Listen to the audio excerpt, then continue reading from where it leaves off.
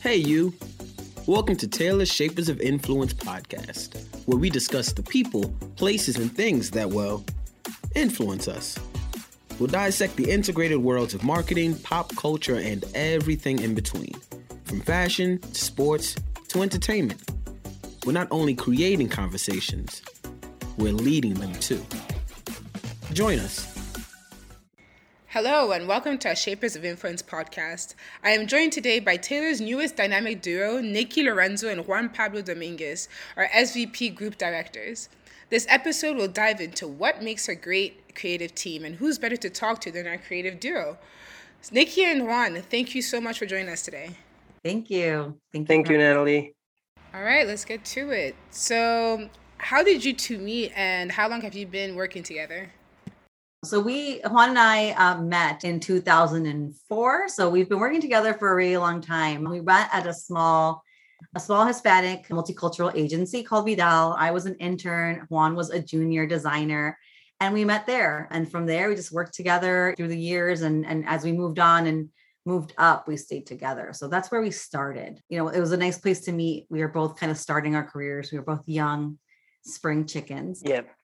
Yeah, we grew up in our careers together. Yeah, and as humans too, we from singledom to marriage and all that. So we've gone through several stages of life and professional development.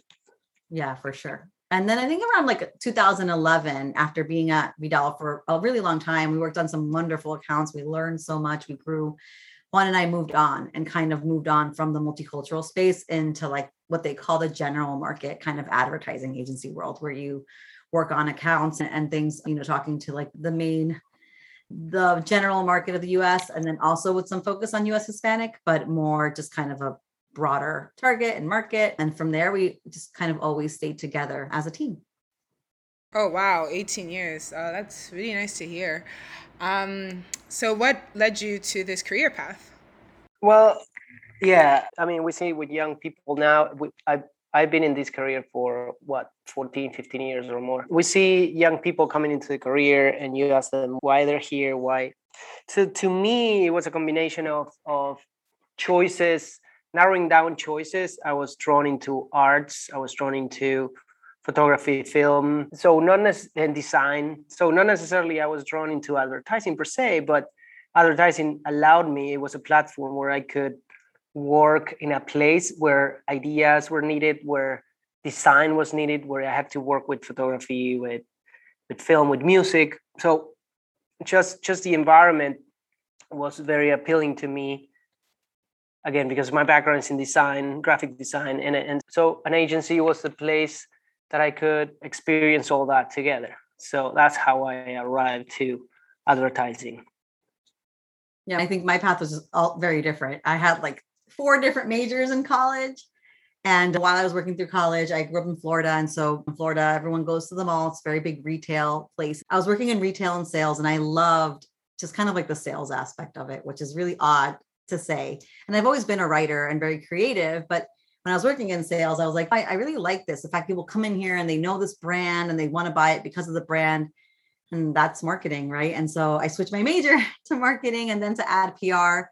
And I ended up getting my bachelor's in advertising and PR. And then from there, I went to portfolio school, which is like to really build on the creative part of it. I went to Miami Ad School. And from there, that's how I met Juan. I got to go to an internship in New York City as a creative. I was actually an art director to begin with, even though I had a writing background. And then while I was at the first agency I worked at, I realized I was more of a writer. And so I switched disciplines to writing, which is why Juan and I actually kind of came together. We were working on the same things, but him on the art side, me on the writing side. And as we grew together, it just made sense to stay together. And that's how ad agencies do it. They usually put one person from each discipline together to work as a team, just because it's easier to bounce ideas and really have the expertise in both areas.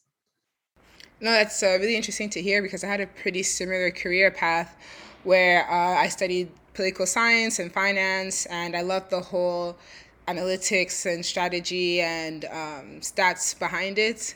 But at the same time, I love to be really creative, and so I worked in production as well. So I feel like marketing and PR just kind of merges those two, somehow merges those two together when it comes to, your creativity and having like some stats and analytics and strategy. So I kind of got the best of both worlds doing that. So yeah, it's pretty interesting. So how has your experience been working together? I think it's just a relationship, just like any other. I mean, obviously, we've been partners for so long that it's very different from any other working relationship. Like he said, we not only have we grown professionally, but we've also grown like in our lives. Like he was at my wedding. I threw him his baby shower when he had his first kid. We've not only grown in our personal lives, but in our professional lives. And so it's a relationship. It's the same thing. We have our ups and downs. And I think that the fact that we are so close on like a personal level makes it easier to work together, because even when you work together, there's a lot of disagreements. And if you can figure out how to solve that conflict, then you're golden, just like any other marriage, right? This is my work husband. So yeah, I think it's been good. I like working with him. I think that we know each other's kind of little weird quirks and stuff. And that works for us. Doesn't work for everybody. Yes, I think because of the nature of also what we do, it's very complementary in the sense like it's that there's overlap perhaps when we're thinking about projects and sort of strategizing and thinking of ideas, but then it's a very team effort in the sense of half of, one person does something, Nikki does the writing, does the shaping of things, I do the more visual aspect. So in that sense, it has worked and it has flourished in that we can complement the both of us to create one product that is better than if we had to do it separate ways. So I think that's how we built, I think, the working relationship mostly. Yeah, exactly. It really sounds like a sibling relationship that you have there. But like any sibling relationships, I'm sure you like butt heads and you have some type of struggles, working together. So what have been your biggest struggles working together? I mean, I think growing up together and like you said, that sibling relationship, I think our management styles are quite different just because our personalities are quite different. I talk a lot, as you can hear. Juan tends to be more introspective. I think our managing styles are a little different, but then also that's good because it allows us to kind of trade off the responsibility of who does what. Again, kind of having that backup, right? So sometimes you get tired of being the bad cop, the other person can do it, or sometimes you need a little bit of a different point of view. So I think that's been like my biggest struggle. Juan, I don't know what you would say has been what you think is a struggle. The struggle sometimes is moving the needle when we're stuck. I think that's the biggest struggle. I think in our work relationship, we're stuck. Like, how do we move forward? And lately, of course, you have your family, I have my family. Our timetables and our available time has been reduced, of course. So maybe like 10 years ago, we could rely on each other 24/7. Not anymore, right? Now just instead of just 20. Yeah, just 20 instead of 24/7, right? Yeah. Oh yeah, I can only imagine. Starting a family definitely changes a lot of things. So do you have any systems or habits you've developed together that led to a successful partnership? I guess the habit that we have that we like, and I guess we're going to talk about this, but the habit that we have is that we are very honest and we don't get hung up on, or at least we leave the personal stuff outside of our work meetings and our work when we're working. So we could be honest, we could be upfront, and we can discuss ideas as ideas, and there's no ego and hang-ups, I would say. Well, I think that talks back to like respect, right? So like I respect what he does and he respects what I do. And that doesn't mean he doesn't tell me like, hey, you need to fix that line or we need to write this differently. And I tell him all the time, like, hey, maybe the layout could be like this, or we should try this. But the truth is that we respect each other's expertise.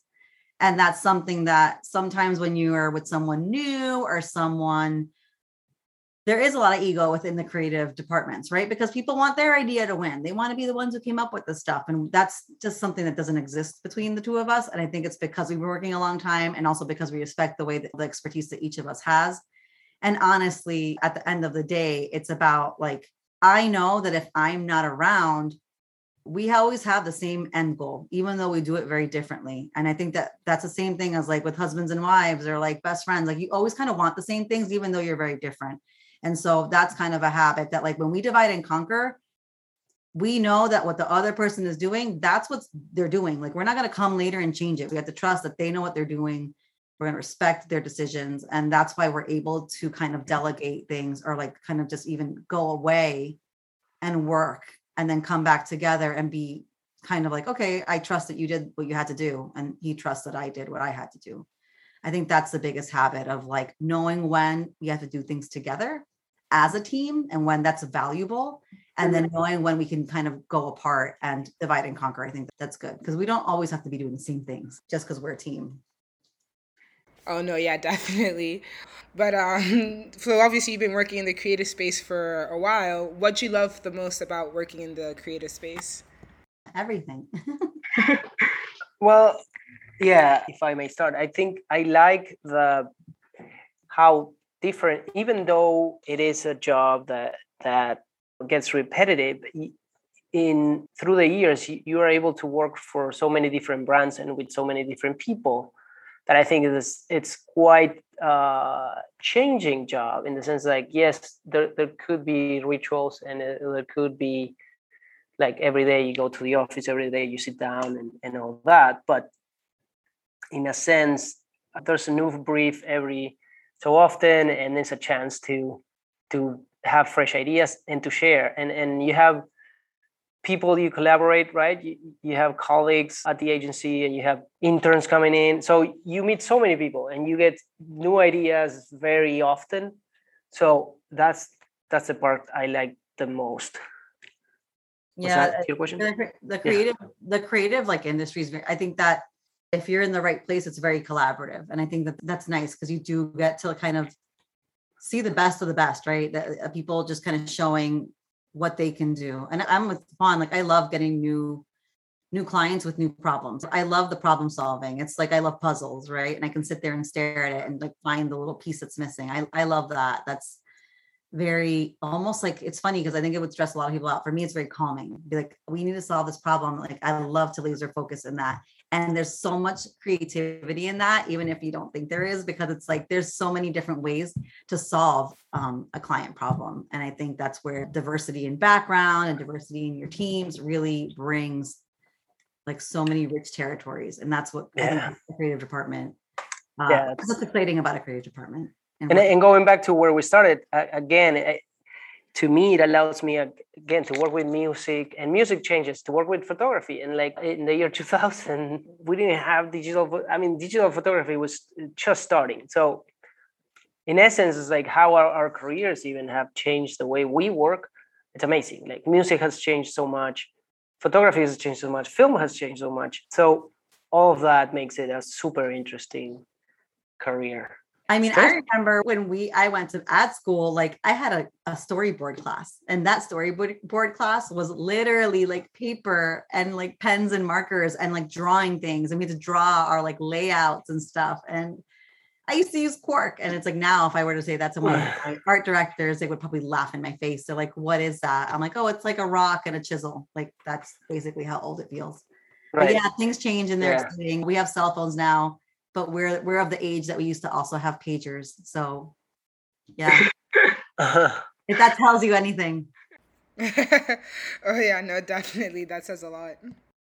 I mean, speaking of change, you've been in the industry for the past 18 years or so, and obviously it has changed a lot, but do you anticipate any major changes in the future?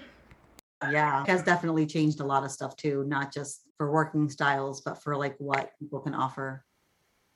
Well, yeah, I think the biggest change, I think, has been the reach of communication. If I say it from a big picture perspective, the reach of communication, like when we started, it was pretty much a monologue from brands, and it was on printed media, and it was in out of homes, and it was on TV broadcasts and in radio, right?